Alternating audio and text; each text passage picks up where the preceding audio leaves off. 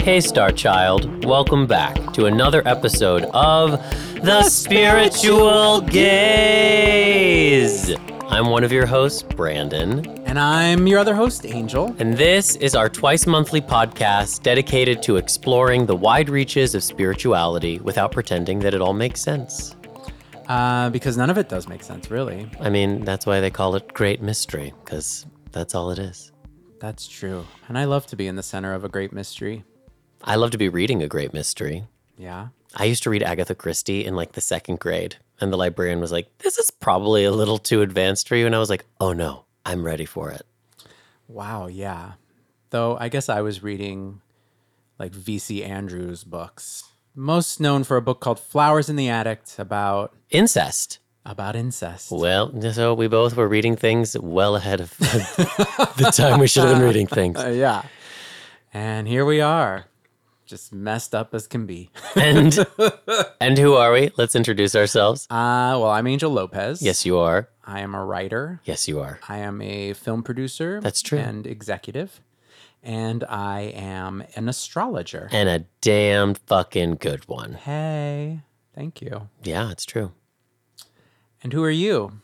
I am Brandon Alter. I am a healer. Go on. A tarot reader and teacher. I'm also a writer and a performer. You sure is. And sometimes I'm Brandonna Summer. You are Brandonna Summer. And I'll be her the second weekend of October here in Los Angeles. So if you are here in Los Angeles and you want to come and see her brand new show, Brandonna Summer, Healing Through Living, I encourage you to buy your tickets now. Where can the children get their tickets, honey? You could go to her Instagram, Brandonna Summer, and you could click the link in her profile. They're being sold on brownpapertickets.com. So you could also probably just go there and search Brandonna Summer, Healing Through Living. Or if you're really coming up short, you could just email us and we'll send you a direct link. That's fair. All right, gazers. Well, hopefully we'll get to see you there. I'll be there both nights. Brandonna Summer will be there. Unfortunately, Brandon won't. You won't get to meet me, but she's a lot more gorgeous. Yeah. Noche won't be there either. That's true. He'll be at home. Yeah, he is our pup. We are husbands. Oh, right. Surprise. If you haven't listened to us before. We're married. We are married. And reside in Los Angeles. And we're 2 months shy of our anniversary. Our 3-year wedding anniversary and our 9-year being in a relationship anniversary. Holy hell. Shall we check in?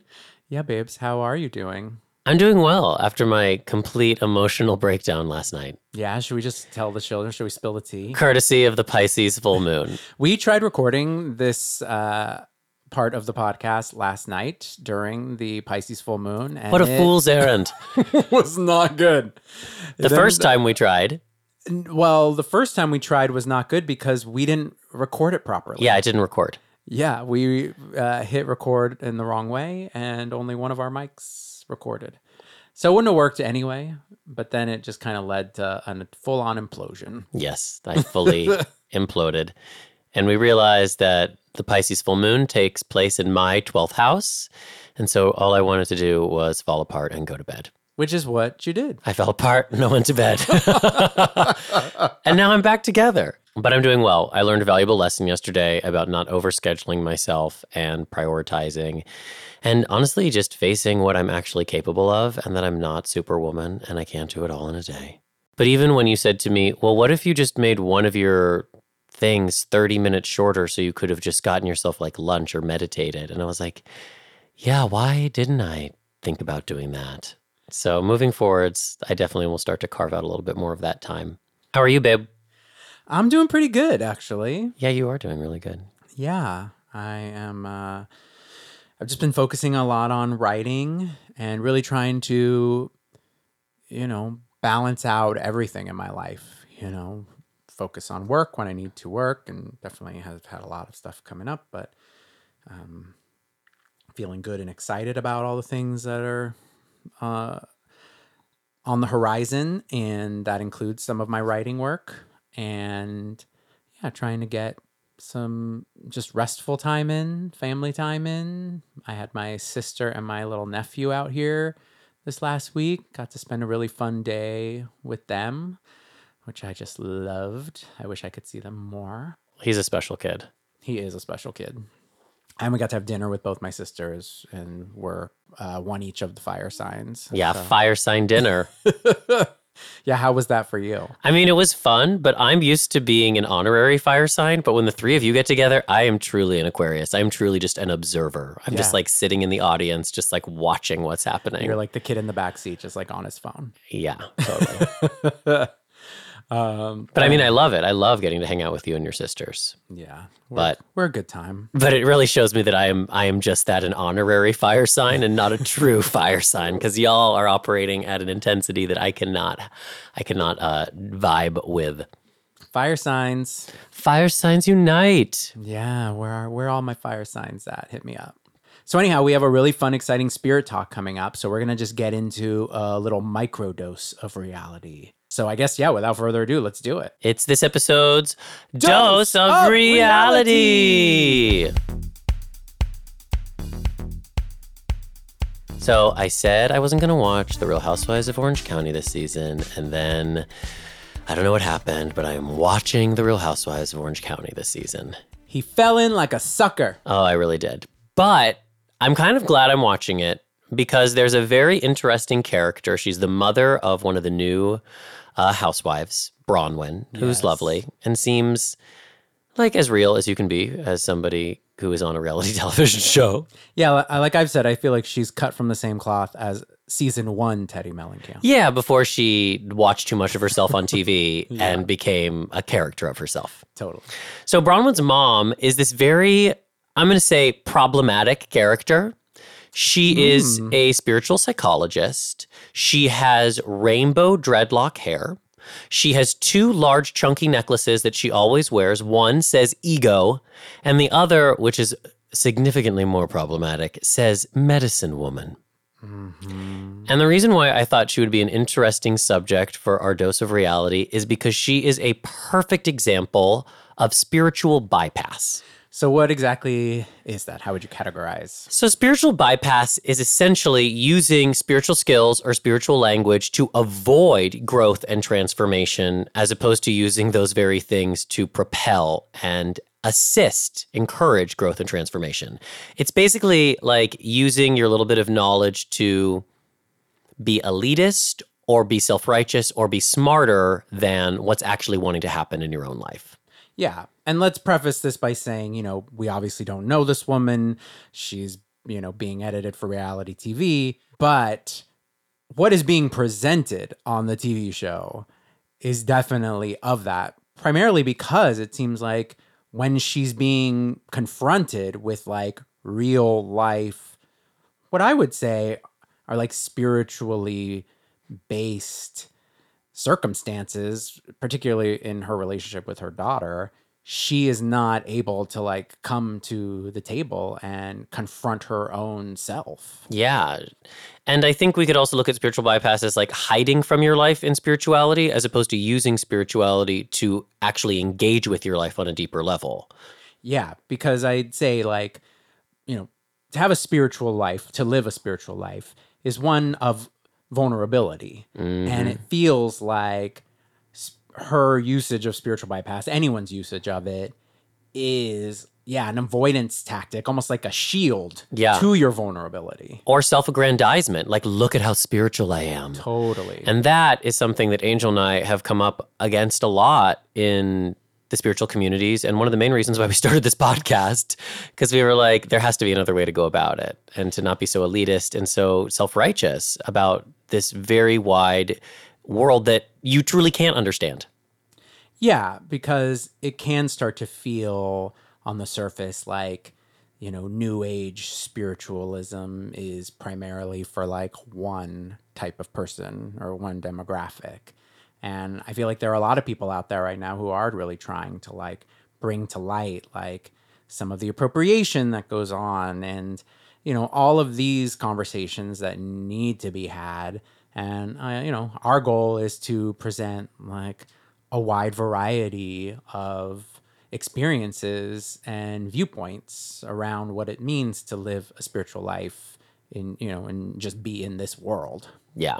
And so Dr. Deb is a really interesting example because she is like a very well-trained clinical psychologist or psychiatrist. And she's also presenting as like a very spiritual, witchy human being. And she's problematic. She might have just gone to Burning Man and done a lot of drugs and like saw the sign. And now she's like, here I am. Again, I don't want to sound like I'm being all like judgy. Because we don't know her.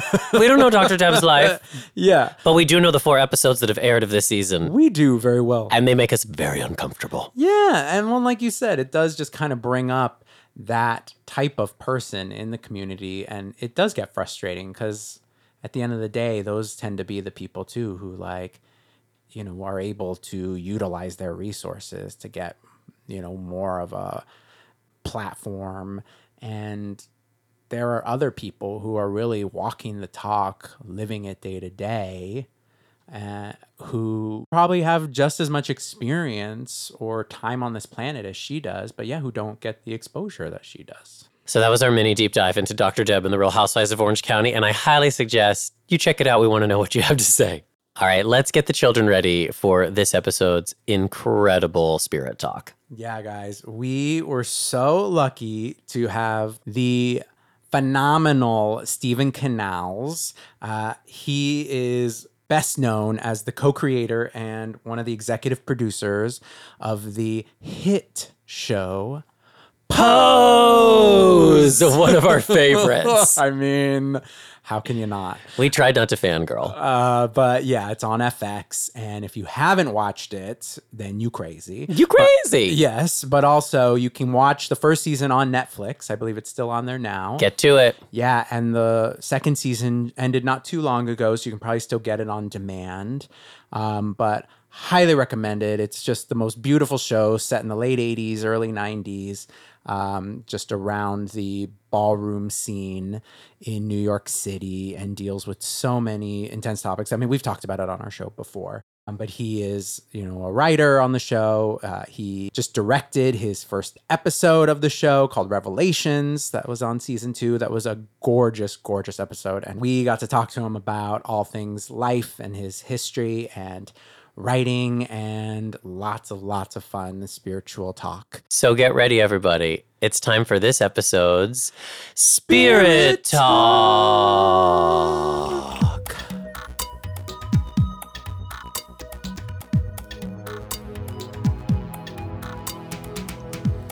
So we are very excited because we have Steven Canals with us. Steven, thank you so much for being here. Thank you for having me. And on the day before your birthday. I know. So we feel double honored. Thank you for inviting me. Please. This feels like a long time coming. The Virgo, she was checking her calendar. I was like, when is that going to happen? I'm spiritual. I'm gay. Where's the invite? But yeah, so grateful to have you here. And obviously like on the eve too of what I assume is your very first Emmys. Mm-hmm. And Pose is nominated for how many?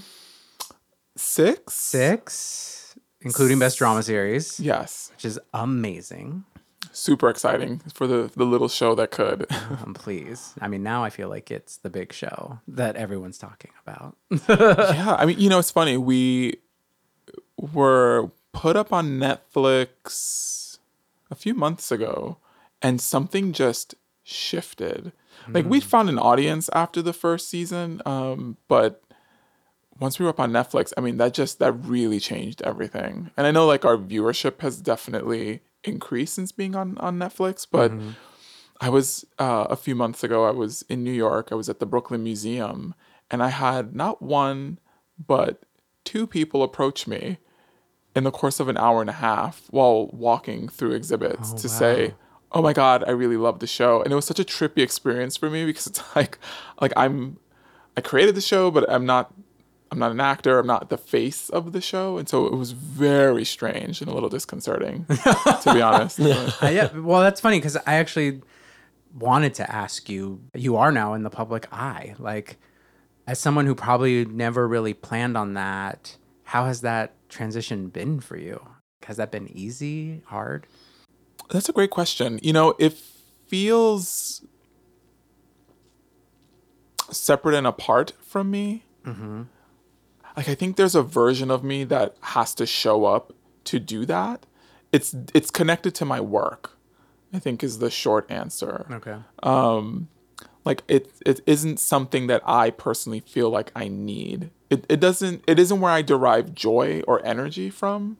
I think it's a byproduct of the work that I do, right? Like it's part of the business, it's part of the industry, and I recognize that visibility will help in people understanding what my brand is, and hopefully will allow for me to have a sustainable career in this industry.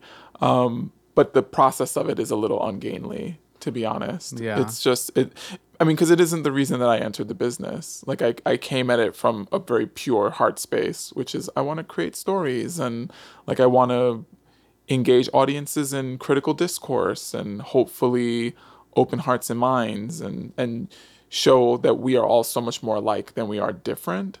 So the red carpets and all that, like occasionally it's fun. Right. You know, like I like to get dressed up like the next person, but it isn't something that I need.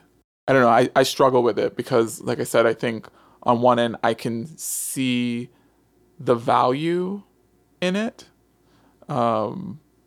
And at the same time, you know, like I want it to be about the work. Right. Like that's the thing that I want folks to be discussing when they talk about Steven Canals. Like I don't want them talking about, you know, like what you were wearing on the red carpet to X Right. event. You know, what's Yeah. important is that you're like, oh, that's the creator of Pose.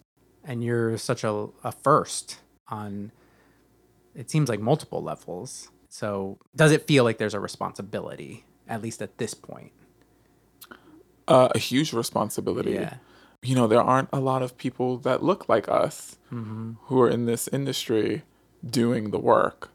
And specifically, like if I'm thinking about what it means to be Latinx or Afro-Latinx in this industry, I mean, a few weeks back, I was at a gala with Tanya Saracho, who created Vida, which is on Stars, and Gloria Calderon-Kellett, who created One Day at a Time.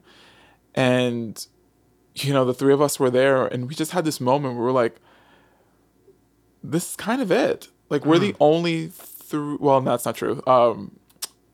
Roberto Aguirre Sacasa, who created Riverdale. And now you have Moises, who created Selena for Netflix. Right. But it's like there's really only like a handful of us who are show creators in this business. And it just kind of blows my mind. It is crazy. You know? And I think every single one of us, if you talk to us individually, you know, absolutely all feel the pressure and feel the immense responsibility to not only represent the culture and represent the people, but to be in this business and hopefully to continue to create a pathway for other people of color, LGBTQ people, women, to enter the business and have a career as well. Well, cool. I want to get into some more of this stuff. I want to get into like talking about like intersectionality for you too. But I feel like we should take it back real quick before we get too deep into it and just cover just some of the bases of, you know, where you're from, and honestly just wanting to understand like who little Steven was. Was he allowed in his mind to vision where you are now to any degree? Oh, that's a great question. So I grew up in the Bronx, born in 1980. And so the city was just coming out of the heroin epidemic, and then, you know, very quickly was stepping into the crack epidemic. Yeah, and then she was obviously, rough. and then HIV/AIDS as well. And so, you know, living in housing projects in the city and you know, just not having a ton of money, like it was a bleak time for the city, and it was rough. You know, it's interesting because whenever I talk to folks about that time period, most people say to me, "You were so little though when that was happening," and it's like, right, when you're that young, and my parents were in their early 20s when they had me. It's like there's only so much you can shield a person from the truth and the reality. Yeah. And I think I've always been really inquisitive. Like I'm just naturally a very curious person. And hyper aware. And so, I knew that things were amiss. Right. And, Yeah. and I I mean, could we tell. just discovered you were double Virgo, so you were clocking all the details left and right. Left and right. Yeah. Left and right. That my poor child's brain. But I was I was a very small boy. I was like very tiny, and like I don't want to say fragile, but I was super sensitive. And I'm like, and I still am if anyone's familiar with like the MBTI, like I'm a feeler. And so, I think I was just constantly like taking in energy and other people's energy and then internalizing it. And so, the city was scary for me, and film and television became a salvation, really. I think it was a way for my parents to like breathe easy, like, oh, okay, he's inside, he's watching television, he's not going to be outside. Yeah. And so that was my experience. And as a young boy, it's funny, like my mom's a kindergarten teacher, and so she was really great about encouraging me to just play and have fun, and like allowing me to explore whatever my creative interests were at the time. I was that kid, the way that I articulate it is I was that child who would just suck the fun out of play. Like I had a spiral notebook. Like seriously, I had a spiral notebook, and I would write down like storylines for my toys. Oh my God. And then when I was like best friends and cousins, I was like, okay, like, so this is the storyline we're going to play out now. Right. And they were like, or we could just play. Right. And I'm like, right. But also I have this storyline that I wrote. Totally. It'd be more fun if we did it this way. Exactly. Like super, I guess a little bossy. Yeah. But I was like, no, but this will be fun. So this is what we're going to do. Yeah, and it's funny because when I reflect on that experience as a boy, I realize like that really was kind of the earliest versions of screenwriting and storytelling for me. Yeah. It was like So true. And your toys were your series regulars. they sure were, and they were commingling. Yeah. So Transformers and Ninja Turtles and Thundercats were all having a key together. Crossover Central. Oh my God. So yeah, I mean like that. So that was my childhood, and my I was kind of an old soul though, like as a little boy.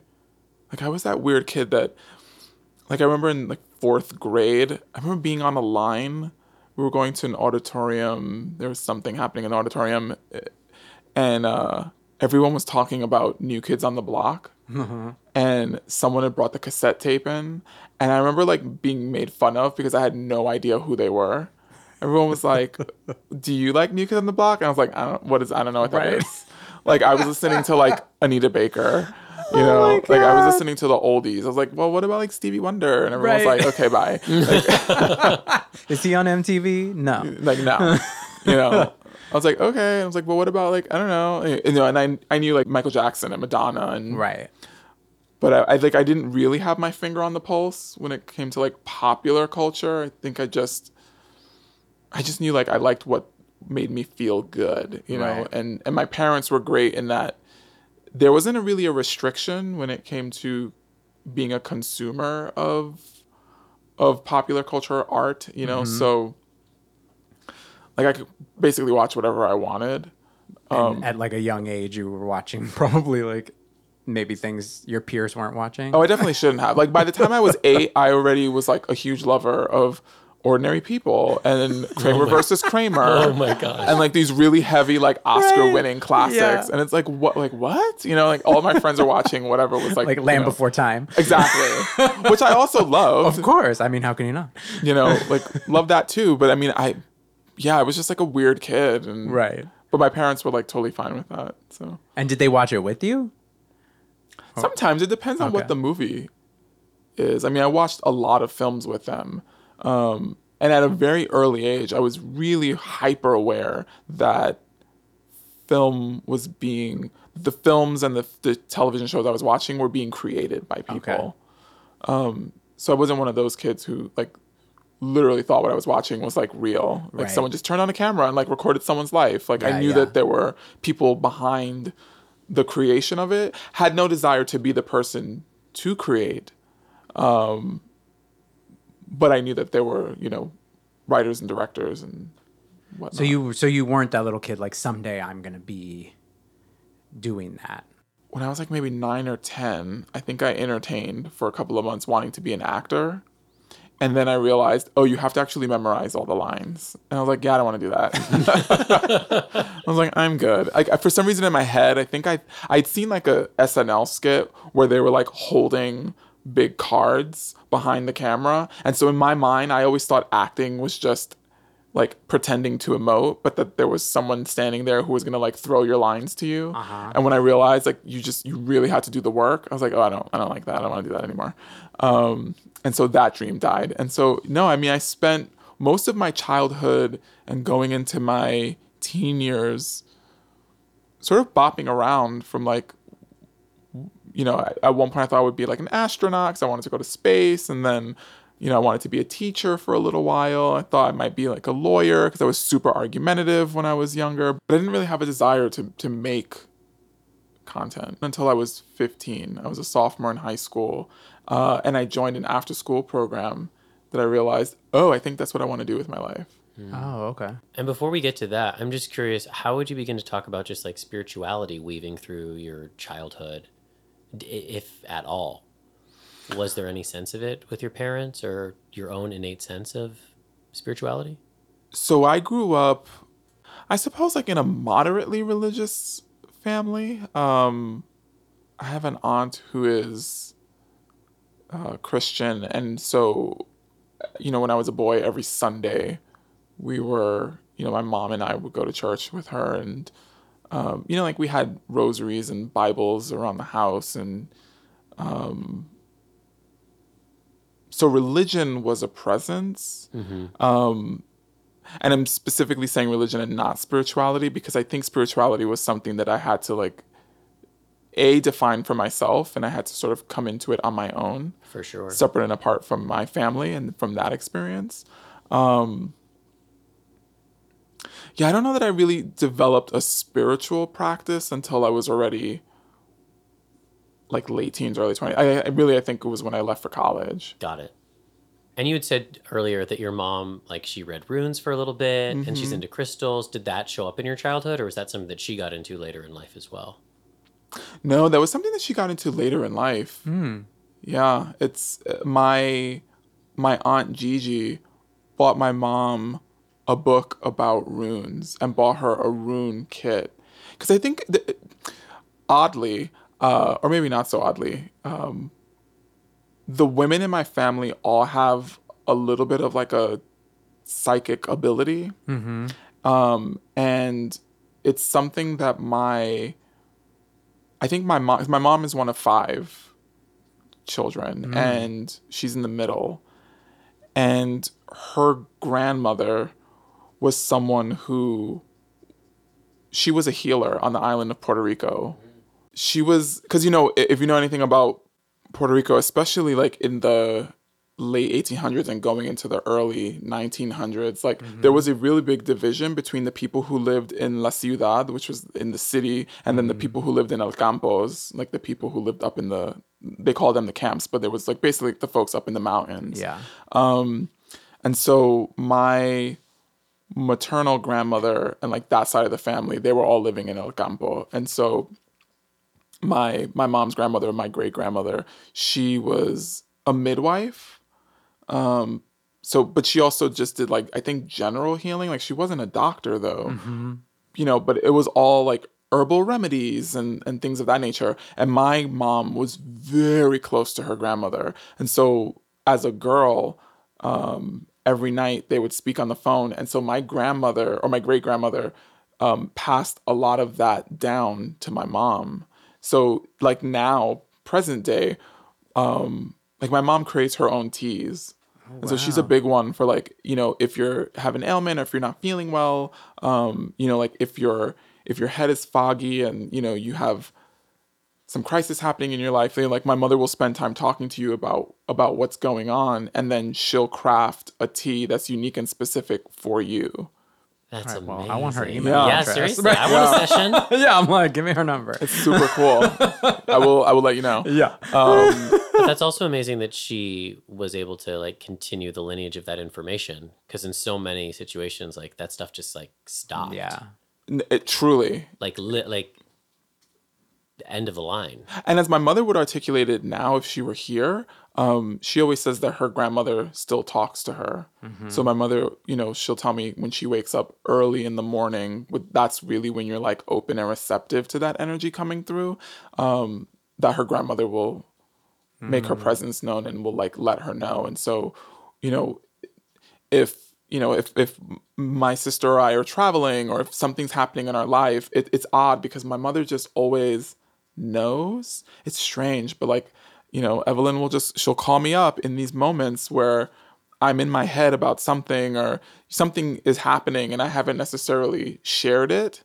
And with, no rhyme or reason, she just will call and say, oh, by the way, baby, everything's going to be fine. And my aunt, Tere, my mother's older sister, has a very similar ability to intuit in that way. Like my aunt knew that I was going to move to LA before I did, and told me that. And I was like, "Ugh, okay, whatever. And then like a year later it happened. So the women in my family have always sort of been really open and receptive in that way, which is fascinating. But it didn't. So did that inform some of your own like spiritual growth later on? Like, did you find yourself sort of picking some of those pieces, or was it your own personal journey? I think having these really incredibly strong, interesting women who have that ability, I think what it did is it opened me up to being a believer. Because I think if we're talking about spirituality, and specifically if we're talking about like runes or stones or crystals and or tarot, I think there are some people who absolutely believe it, and then there are others who don't. Astrology is the other area, and I think I'm someone who is respectful of folks who don't believe it, but I'm someone who does, and I genuinely see the value in having that in your life. Yeah, and I've always felt that way too, even when I didn't do it, and I felt like, I think similarly, like it was just part of the culture to some degree that like, oh yeah, mom was talking to Thea's ghost last night, So if that was true, then all of these other things, and I never even had, I don't think, fully moments where I thought, oh my God, that's so crazy, or she's crazy. I was like, well, okay, I guess she said that.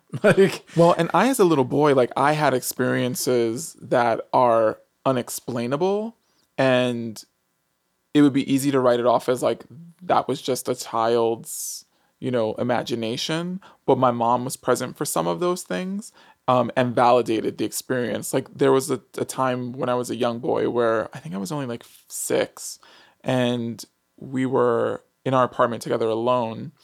And my mom was going through a particularly rough period in her life. And there was like a black crow that she saw emerge from the wall in our apartment and then fly into our kitchen and disappear into a cabinet.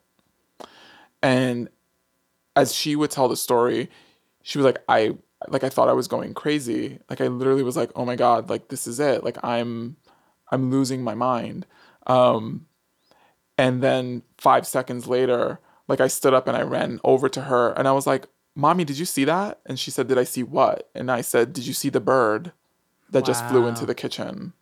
So my mother, as she always says it, is like, you have the ability to tap into that as well. It's just not something that you've ever honed. And I think it's interesting because I think it manifests differently for every person in my family. Like having that, the way that we call this like a psychic ability, or so for me, it always comes through in a dream. So I tend to have a lot of dreams that in the moment I'm like, oh, I don't know what that is. And then suddenly like months or weeks later, I'm having deja vu and I'm like, oh, that was that dream that I had. And so my mom's a big one for when I do have a dream, because I'm not someone who dreams often. So if I have a dream and I wake up and I remember it, then I know it's something significant. And I don't know if it's just the writer in me that the dreams are never exactly what they're supposed to be. It's not like, oh, I just had a dream that like I saw a house burn down and that's what's going to happen. You know, it's always something really strange happening. And then I'm having to decipher all the pieces like Blue's Clues. And so whenever I have a dream, my mom's always like, well, you just have to tap into the feeling. Like, what's the feeling that you had in the dream? And so then like collectively we'll work together to figure out like what exactly is this dream saying, or like what is it trying to tell me? Which is a little different from like my mom, who like she'll have a dream and her dream will just be exactly what the thing is.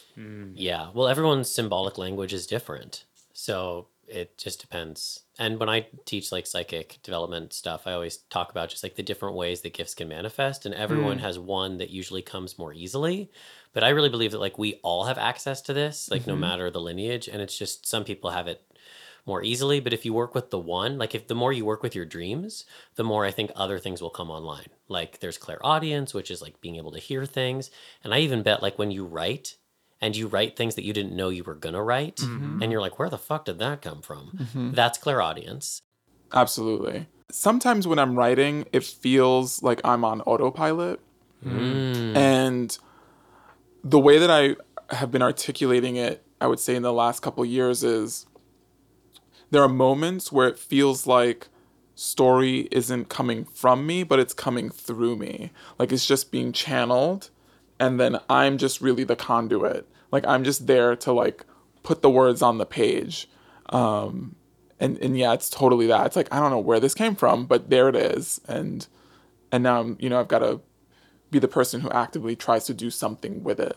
Yeah. But I have a hard time in moments taking ownership of the work, despite what a credit might say, because it doesn't always necessarily feel like it's me. Yeah. It feels like someone is working through me. Of course. And there's also the concept that there are spirits of ideas, like the spirit of a story. Yeah. That's literally just looking for the person that will sit down and bring it into this world. But you are that person at the end of the day. Because there are other stories too about like the spirit of an idea. I think Elizabeth Gilbert talks about this. Like she wasn't writing the book, so it abandoned her and it went and found somebody else who was writing like the same story. Oh, that's in Big Magic. Yeah. Yeah. Love that book. I know, me too. Love that book. So I think that's always the true artist dilemma is it me or is it not me? And the answer is it's both. Yes. And you're the one that like sat down and did the work and had the discipline. So even though you don't take credit for necessarily like all the brilliance or the divinity of it, you certainly need to take credit for the work, girl. Yeah. I mean, we work in tandem. We work together. Yeah. Because it's the truth. It's like a partnership. Neither one of us could do it alone. Totally. Now, I'm curious, have you had any other experiences like in your adult life of like sort of magic similarly to that? Have you had experiences where you're like, whoa, this feels divine?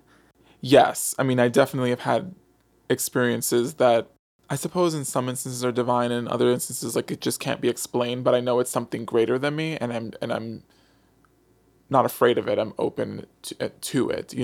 There was one point in my late 20s where I was living, I was working in higher education, and I was a live-in professional. So I lived in a residence hall with college students. And I was living in an apartment where the apartment was located in a building where a student apparently had committed suicide years earlier. And there were these rumors that like there was a ghost in the building, and I've always just been really open and receptive to energy. Like I can walk into a space and I can feel it. And so I was living in this building, and about a week into being in this apartment, I could feel like something touching the back of my neck whenever I was sitting on my sofa.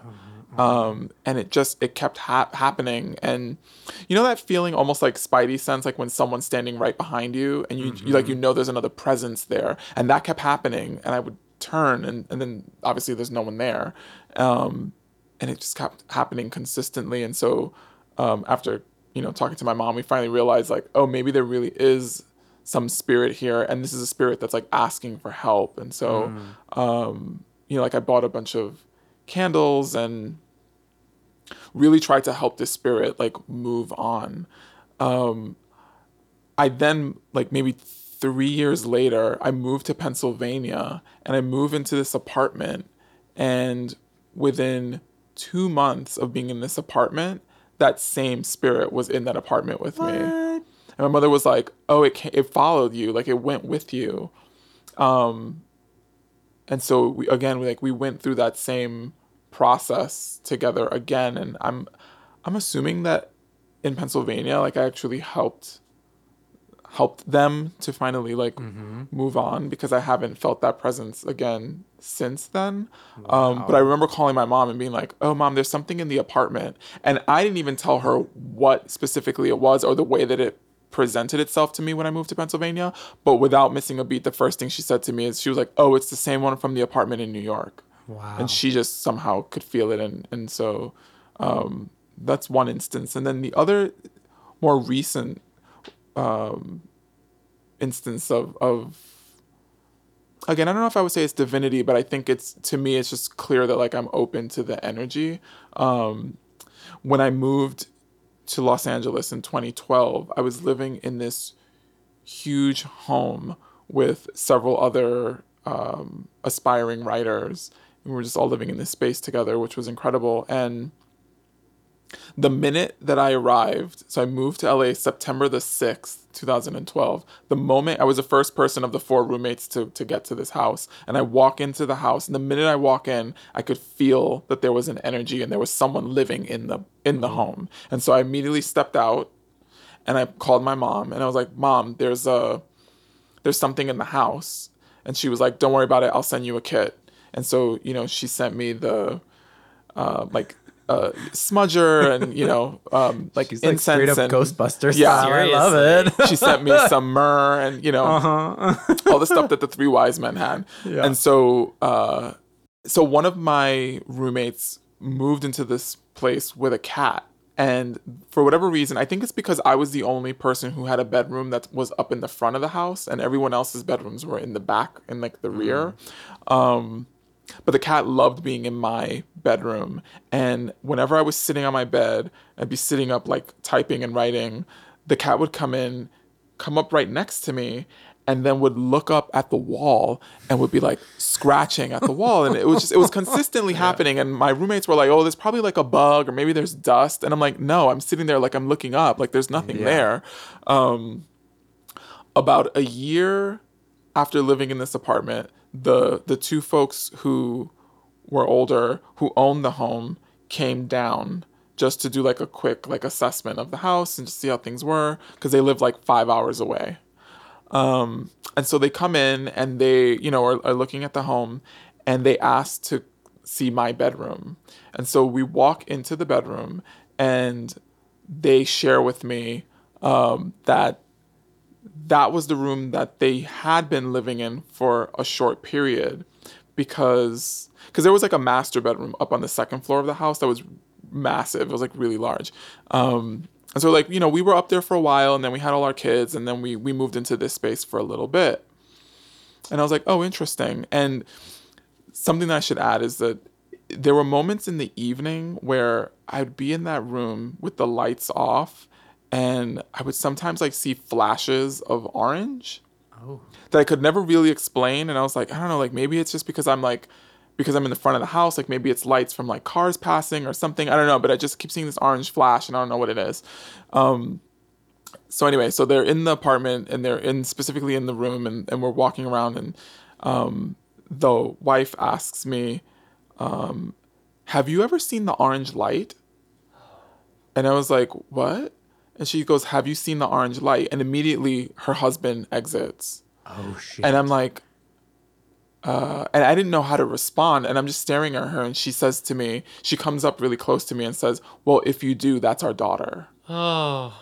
For me, it was confirmation that I was like, okay, so that was that energy I felt when I first got there, that, she's clearly making her presence known with this light. And she's also, like the cat can obviously see her as well. And it's funny because when I tell people that story, like some folks are like, oh, that's really freaky, I would have wanted to move immediately. But I don't know, there was something really calming about that, but also because I again, like the energy didn't feel negative. Right. Like I think you can feel that when someone's energy is just not good or not right, and that wasn't it. If anything, I think for me it was really heartbreaking that the energy was still there. Yeah. That it wasn't 5 hours north with her parents. That for whatever reason that energy felt that it needed to linger and stay in that specific space. Wasn't ready to leave the house. But for me, there was always, when I lived there was something really comforting about knowing that I felt protected. Is the short version. I wonder what happened to her. I don't know. And what's funny is like a couple of people have asked me that. They were like, well, did you ever like do a Google search to figure it out? And I was like, honestly, it didn't really matter. Yeah, I wasn't curious in that way to know like how or why she passed over. I think because like I said, it was clear to me that like she felt deeply connected to that home and to that space. Yeah. And so for me, it was just like the confirmation of the light and the energy being their daughter. To me, the way I felt living in that space was I just need to honor the space, Yeah. and treat the space with respect, because this isn't my home. This is their home. Which is really beautiful and not necessarily par for the course in the way that like we've been presented with these stories in this culture, which is like you go in there and you get them out, you Right. know? Yeah. Like, which is not respecting, but I mean, again, that's like also America, right? Like we like came and we were like, this is our land and Right, like, get you're going to out. get out of here. So it's just like the same story over and over again. But yeah, like working with deceased human spirits or even just like spirits of the land, or, there are spirits sometimes of like actual properties themselves that accumulate over time. And it's not good or bad. Just like people aren't good or bad. Like death doesn't change that necessarily. So yeah, like when a bad person dies and they aren't able to like make it where they're supposed to go, yeah, like that might not feel so good if you're living there, But if somebody lovely or heartbroken or with a lot of light in them passes and for whatever reason feels like they need to stay in the physical plane, that's not necessarily our right just because we're paying the rent to just be like, get out of here, girl. Have you ever heard of Lilydale? No, what is that? So Lilydale is this spiritualist community that's located in northwestern New York, not too far from Buffalo. Okay. There's a really wonderful documentary that you should check out. I think you can find it on YouTube. It aired on HBO years and years back, called No One Ever Dies in Lilydale. And again, it's just all of these spiritualists, not mediums, not psychics, spiritualists who, Like from the spiritualist church? I believe so. Got it. But they do all kinds of readings, right? But the doc is incredible, and I lived, I don't know, maybe 2.5, 3 hours from Lilydale when I was working in higher ed in my late 20s and early part of my 30s. And so I've visited Lilydale quite a few times. And the very first time that I visited Lilydale, I had a reading with a spiritualist named Sherry Lee Calkins, who she does aura readings. And so you sit in a room with her and she just has like a huge pad and all of her pastels, and then like energy and, your angels and your spirit guides come through, and she draws, she's just sort of putting colors on a page, and then she kind of explains to you 8 years of your life. So the 4 years prior to that moment that you're sitting with her, and then the 4 years after. And when I had that reading, one of the things that she said to me was, all of us have an angel, and our angel is assigned to us at birth. And then we all have spirit guides. And you kind of collect, maybe is the wrong word, but you collect your spirit guides along the way. Yeah, you gather a posse. Yeah, exactly. Your squad who's going to be there to support you. Yeah. And what's interesting is she told me that my sister and I actually share an angel, because she told me that I got really, really, really ill as a sophomore in college. And I had a walking pneumonia. And what she told me during my reading is that she said the same angel, no, not angel, sorry. No, because my sister has her own angel. I have my own angel. It's our spirit guide. She said my sister and I share the same, we share a spirit guide. And that my spirit guide, who saved me when I was near death is the same spirit guide that saved my sister during her birth. Wow. And the funny thing is, my sister, when she was born, had an umbilical cord wrapped around her neck, and she almost died at birth. And so it was fascinating that she, was able to share that with me. And I'm convinced that spirit guide is, my sister and I have a brother who passed away. And so I'm like, oh, it's probably our brother who's our shared spirit guide. But all that to say that I think hearing that and knowing that we all have an angel and that we have spirit guides, like my approach to energy and people passing over or being in space where I can feel energy is to never be afraid of it, because in some strange way, to go back to the orange light and the young woman in the home that I was living in, I feel like part of my success is somehow rooted in her being in that space with me, because that bedroom is where I did the bulk of my writing. And I love the book The Secret. And I, after graduating from my MFA program at UCLA, created a vision board for myself. And that vision board I put up in that bedroom, Oh, wow. behind the bedroom door, so that every morning when I would wake up, I would see it and I would reflect on it every day, every morning for 5 minutes before starting my day. Every single thing on that vision board has happened. Wow. Every single thing on that board has come to pass. And so there's a part of me that feels like, somehow that that light and being in that space has absolutely, so to me that's divine. Yeah, she that blessed has it something to do with, imbued it in some way. yeah. Wow. That's amazing. Yeah.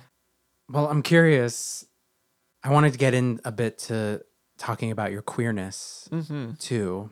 I'm curious for you, as someone who grew up, sort of having an understanding of all these things. How was growing up for you and learning to understand your sexuality? Did you find a point where you understood that to be, okay, well, this is greater than me? I think like most young, queer people, there was a lot of bullying and teasing and a lot of internalized homophobia. And once I left for college, my early 20s, realizing that like something's got to give, who you are authentically. Right, yeah. And, you are doing a disservice to yourself by not allowing the best parts of you to be out in the world and to be shared, and by not celebrating all of who you are, you're never really gonna reach the highest peak.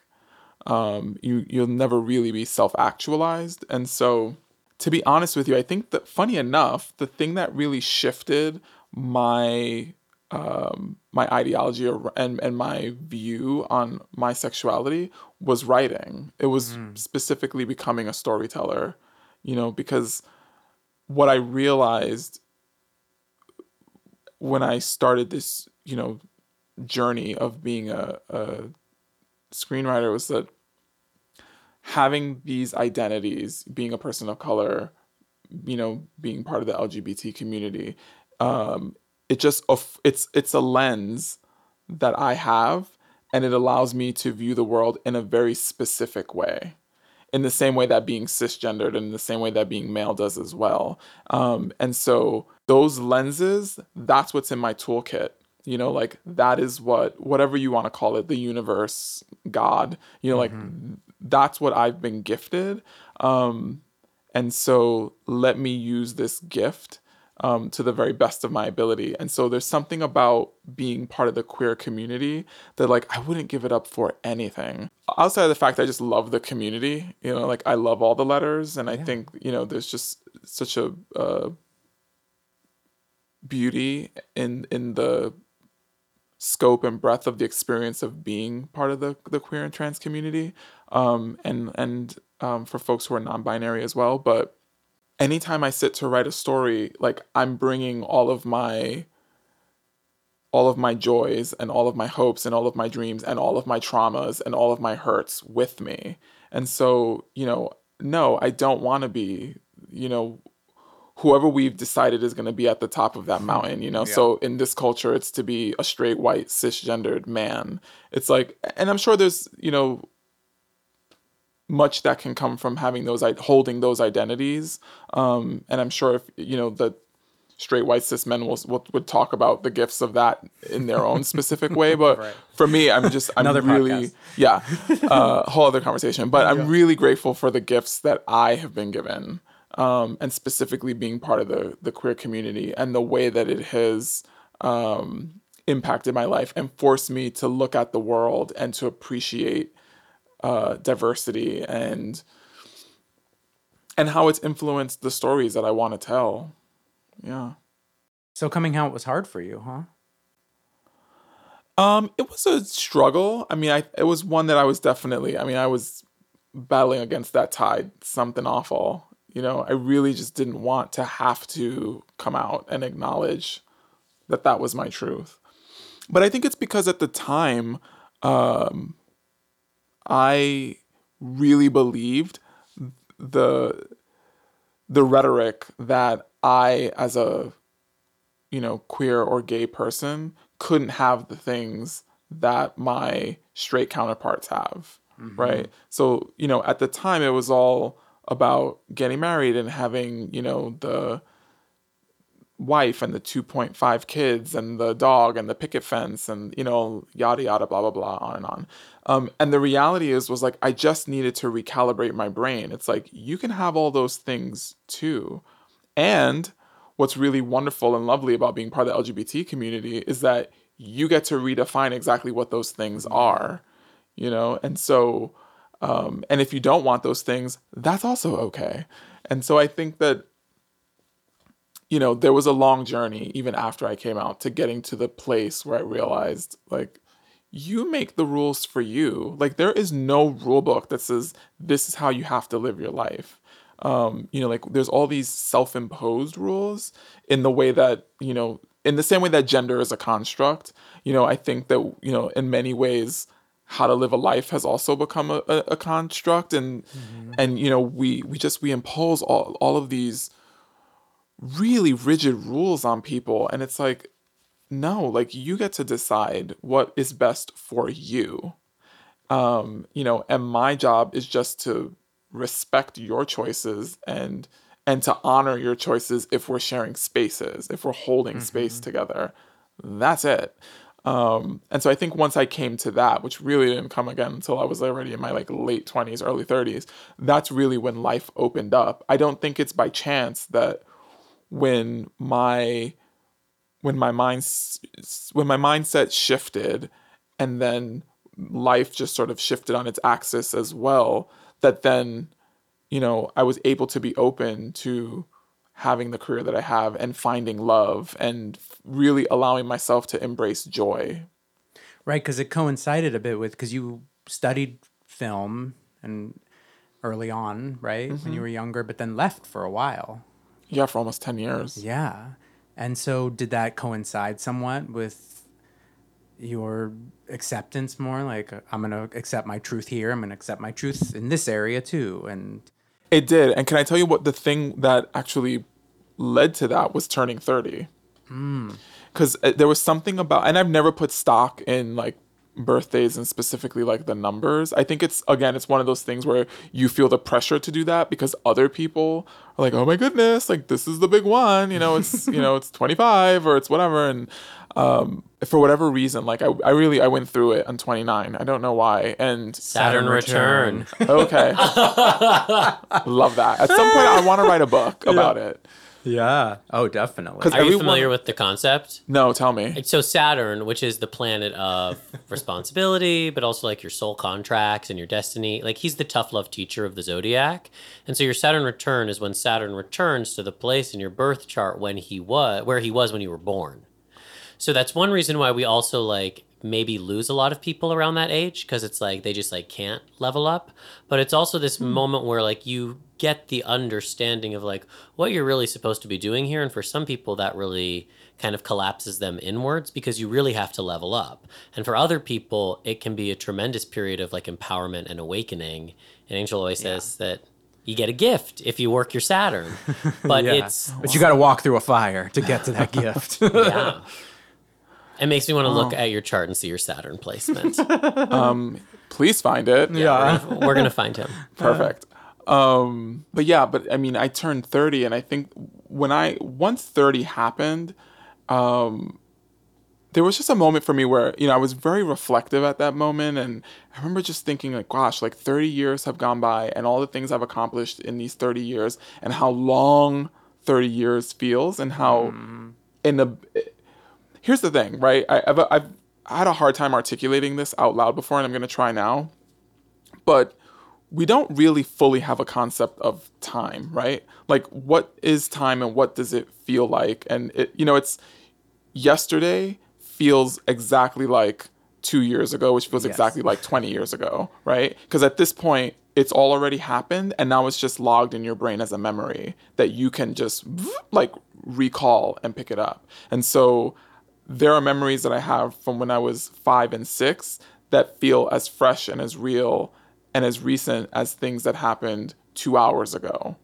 And so I say all that to say that 30 years, yeah, that's a long time, but the reality is like it'll go by in a flash, and before you know it, and then 30 years just passed. And so there was something about just sitting with that when I turned 30 that was a real mind fuck for me. And I just kept thinking, another 30 years is a really long time, Steven. Like that's you've got a lot of time. And also, before you know it, 30 years will have passed. And I just was so horrified by the idea that I was going to turn 60 and was going to have a lot of regret. That I was going to look back and have now 60 years of memories that were filed away, and that I would have very few that I could pick up and say, that's one that I'm proud of. And it just something about that thought, just again, everything just shifted. And so that's really where everything sort of changed for me. You are responsible for, obviously it's a community now of talented people who've come together, but this show, Pose, was born out of moments with yourself and visions that came through, and then putting your hands to the keys and getting it going. And I mean, it has literally shifted culture in such a positive way. Are you able to like take that in? Yes and no. I mean, as my therapist has told me, I have an emotional wall. And so if I let it's not a wall anymore, actually. We landed on, I have an emotional garage door. Oh, well, that sounds like a good boundary. Yeah. You know when to pull it up and you know when to put it down. And she reminds me, and you get to decide when you want it to be up and when you want it to be down. But if I let the garage door up and I think about it, then it just, I go into straight ugly cry. Yeah. Which that's not helpful for anyone. The cop-out response that I've been giving, and I shouldn't say cop-out anymore, because the reality is I really do feel this way. Like, it's really hard for me to gauge what the response and the effect of the show has been. I think partly because I'm still living in it, because we're still creating it, we're still producing it. I feel like that question I'll have a really wonderful answer for in like 10 years. Right, yeah. When there's distance from it, and then I can sort of look back and reflect on it. Right now where I'm in it, it's like, I know that people are responding to it, but it's all immediate. And I think like I'm not a micro thinker, like I'm much more macro in general. And so it's great that people are feeling seen and heard through the work right now. But in my brain, and maybe this is just part of the neuroses of being me, like I can't help but think, okay, but what's the what's the lasting impact of it going to be? Through and through. Yeah. I mean, that's so critically important to me, is I really truly believe that every single one of us like has a calling, right? Like we all, as spiritual beings, we've all been put here in this human form at this particular moment to do something very specific. And so I really truly believe that mine is to again be that conduit that creates work. And right now that work is television, and in 5-10 years it might shift and be something else. But just to create work and to put work out into the world that hopefully is going to force people to reflect on the choices that they're making, and hopefully will just shift mindsets and again, like, it sounds really simple, but just open hearts and open minds and just create a little more civility in the world. And so I know that that's why I'm here, and so everything I do has to be in service of that. You've been through so much. You had a challenging upbringing, or had challenging circumstances in your upbringing, having to sort of navigate the worlds of intersectionality in this world we live in. I mean, where does your perseverance come from? I think it just comes with the kit. I think, like, when you're born, when your divine energy, your spirit is sort of placed in a body and you emerge from your mom's womb, it's like, okay, you are a woman, you're a person of color, you are queer, or in some instances, you're all three. So I think resilience is just in that packet of information, about how to navigate the world. I don't feel like we, as people from historically marginalized communities, have the luxury to not be resilient, Right. and to not be persistent. And I imagine having like so much association with like the trans community. I mean, talk about a resilience. Mm-hmm. I can only imagine that's inspired you to some degree as well. Absolutely. The trans community as well as the ballroom community. Right. I take strength from their strength. So, when I think about resilience, I think about, all of those incredible LGBTQ plus people who, had been rejected by their families and the government, and were dealing with not one but two horrible epidemics that were plaguing their communities and eviscerating the community, frankly, with no resources, with no access. And yet, in spite of all of that, were strong enough, resilient enough to create chosen families and to support one another. And like, how beautiful is that? There's so much to take away from that journey. When I think about resilience, I think about my grandmothers, who grew up on this small island, really poor, and had to walk hundreds of miles, sometimes, in threadbare clothes and no shoes, and bloody soles of their feet. So it's like, again, I don't feel like I have the right to complain. I don't feel like I have the right to say that I'm tired. I don't know, that just doesn't really live in my DNA, because it's like, no, that's tired. Like, you're privileged. You get to, like, live in Hollywood and, like, make TV. Like, if that's your stress, then it's like, go away. So. Preach. Pose. I couldn't help it. Sorry. Well, you're legendary. So Thank you. So thank you so much. Yeah, thank you so much for being here and Thanks. sharing your story and your wisdom, and also like the stories as well, because they're really good. Thank Yeah. you. Thank you for inviting me to be part of the House of the Spiritual Gifts. Yes, honey. Yes.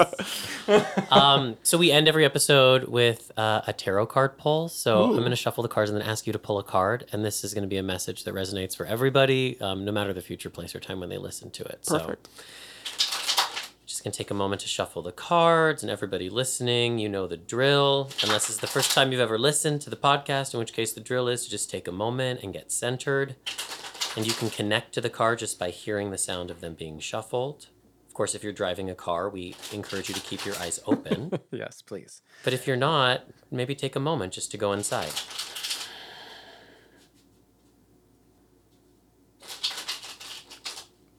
All right, and now I'm going to go spread the cards out so Stephen can pull one. All right. What did Steven pull for the children? So Stephen pulled the Judgment card, which traditionally has a lot of like Christian, Judeo-Christian, like even the imagery is like the Last Judgment and like people rising up out of their coffins. But that's not really the message. What Judgment really speaks to is like transformation achieved. Judgment is the second to last card in the journey of the major arcana. And so I always say, like, if the death card is the invitation into transformation, Judgment shows up when you are truly no longer the same. And it's not the happy ending, essentially. Like, it's when you've gotten to the end of the journey, but you realize, oh, everything's changed because I've changed. Like when Dorothy gets back home and she's like, this is home. There's no place like home, but I'm totally different based on what I've gone through. And so Judgment is always an ongoing process of asking yourself, am I going to do things the way that old version of myself used to do it? Or am I going to commit to this new version of myself that is no longer an idea, but is fully realized and here now? Mm-hmm. And so Judgment to me always feels like a portal through which you step into this new life, but it's a choice and it happens moment to moment because we all know we can always fall back into those old habits. And it's not like giving yourself a hard time about that, but I think it's important. And I always think about it like I'm Brandon 4.0. You know, like there was a 3.0 and there was a 2.5 and a 2.3 and a 2, but it's like giving yourself the opportunity to upgrade and really holding to that. And that's really that's one of my favorite cards because it means like you did it, girl. Like you're somebody new now. So continue to express yourself as somebody new because the next step in this journey is a whole new journey. So that's the message. Are you ready? I love that. Yeah. Can I tell you one quick anecdote? Yes, please. My mom, when she read runes consistently, I'm going to forget the name of it now, but I always would pick the rune that represented evolution. And so I wound up getting my first tattoo, which is on my right shoulder, is a phoenix, specifically because it's all about that rebirth and regrowth. And so I absolutely believe in this notion. Everything you just said, specifically about Brandon 4.0, resonates with me because I believe we're constantly evolving and growing and changing. Yeah. But it's fascinating to me that that's the card that I want to pick because it's always. Well, it just goes to show it doesn't matter the language. The message is the message. Because I don't know runes at all, but that makes sense to me that there's just all these different languages, but it's the same message coming through. Yeah. Well, thank you again, Steven. Thank you. Yeah, really, thank you. I mean, we're obviously obsessed with Pose. We're so grateful for the gift that you and everyone involved with that show has been giving to us and cannot wait for the next season. I know we have some time, I'm sure. But so we just have to watch season 1 and season 2 again. Mm-hmm. But if people want to find you, where can they find you if they want to follow you in the world? I'm on Twitter at Steven Canals, and I'm on Instagram at SV Canals. Fab. And then obviously y'all should be watching Pose. I mean, if you're listening to this, you probably watch Pose, but if you don't, then get on it. Get to Netflix. Come on. As always, a big thank you to our community of gazers for tuning in and listening. We so appreciate your comments and your reviews and your 5-star ratings and just your engagement. It means so much to us to feel this community grow and deepen. So thank you for being a part of it. Thank you. A big thank you to Juan Diego, who makes us all sound so gorgeous and fabulous. We're so grateful to you. A big thank you to Justin Simeon for all the interstitial music.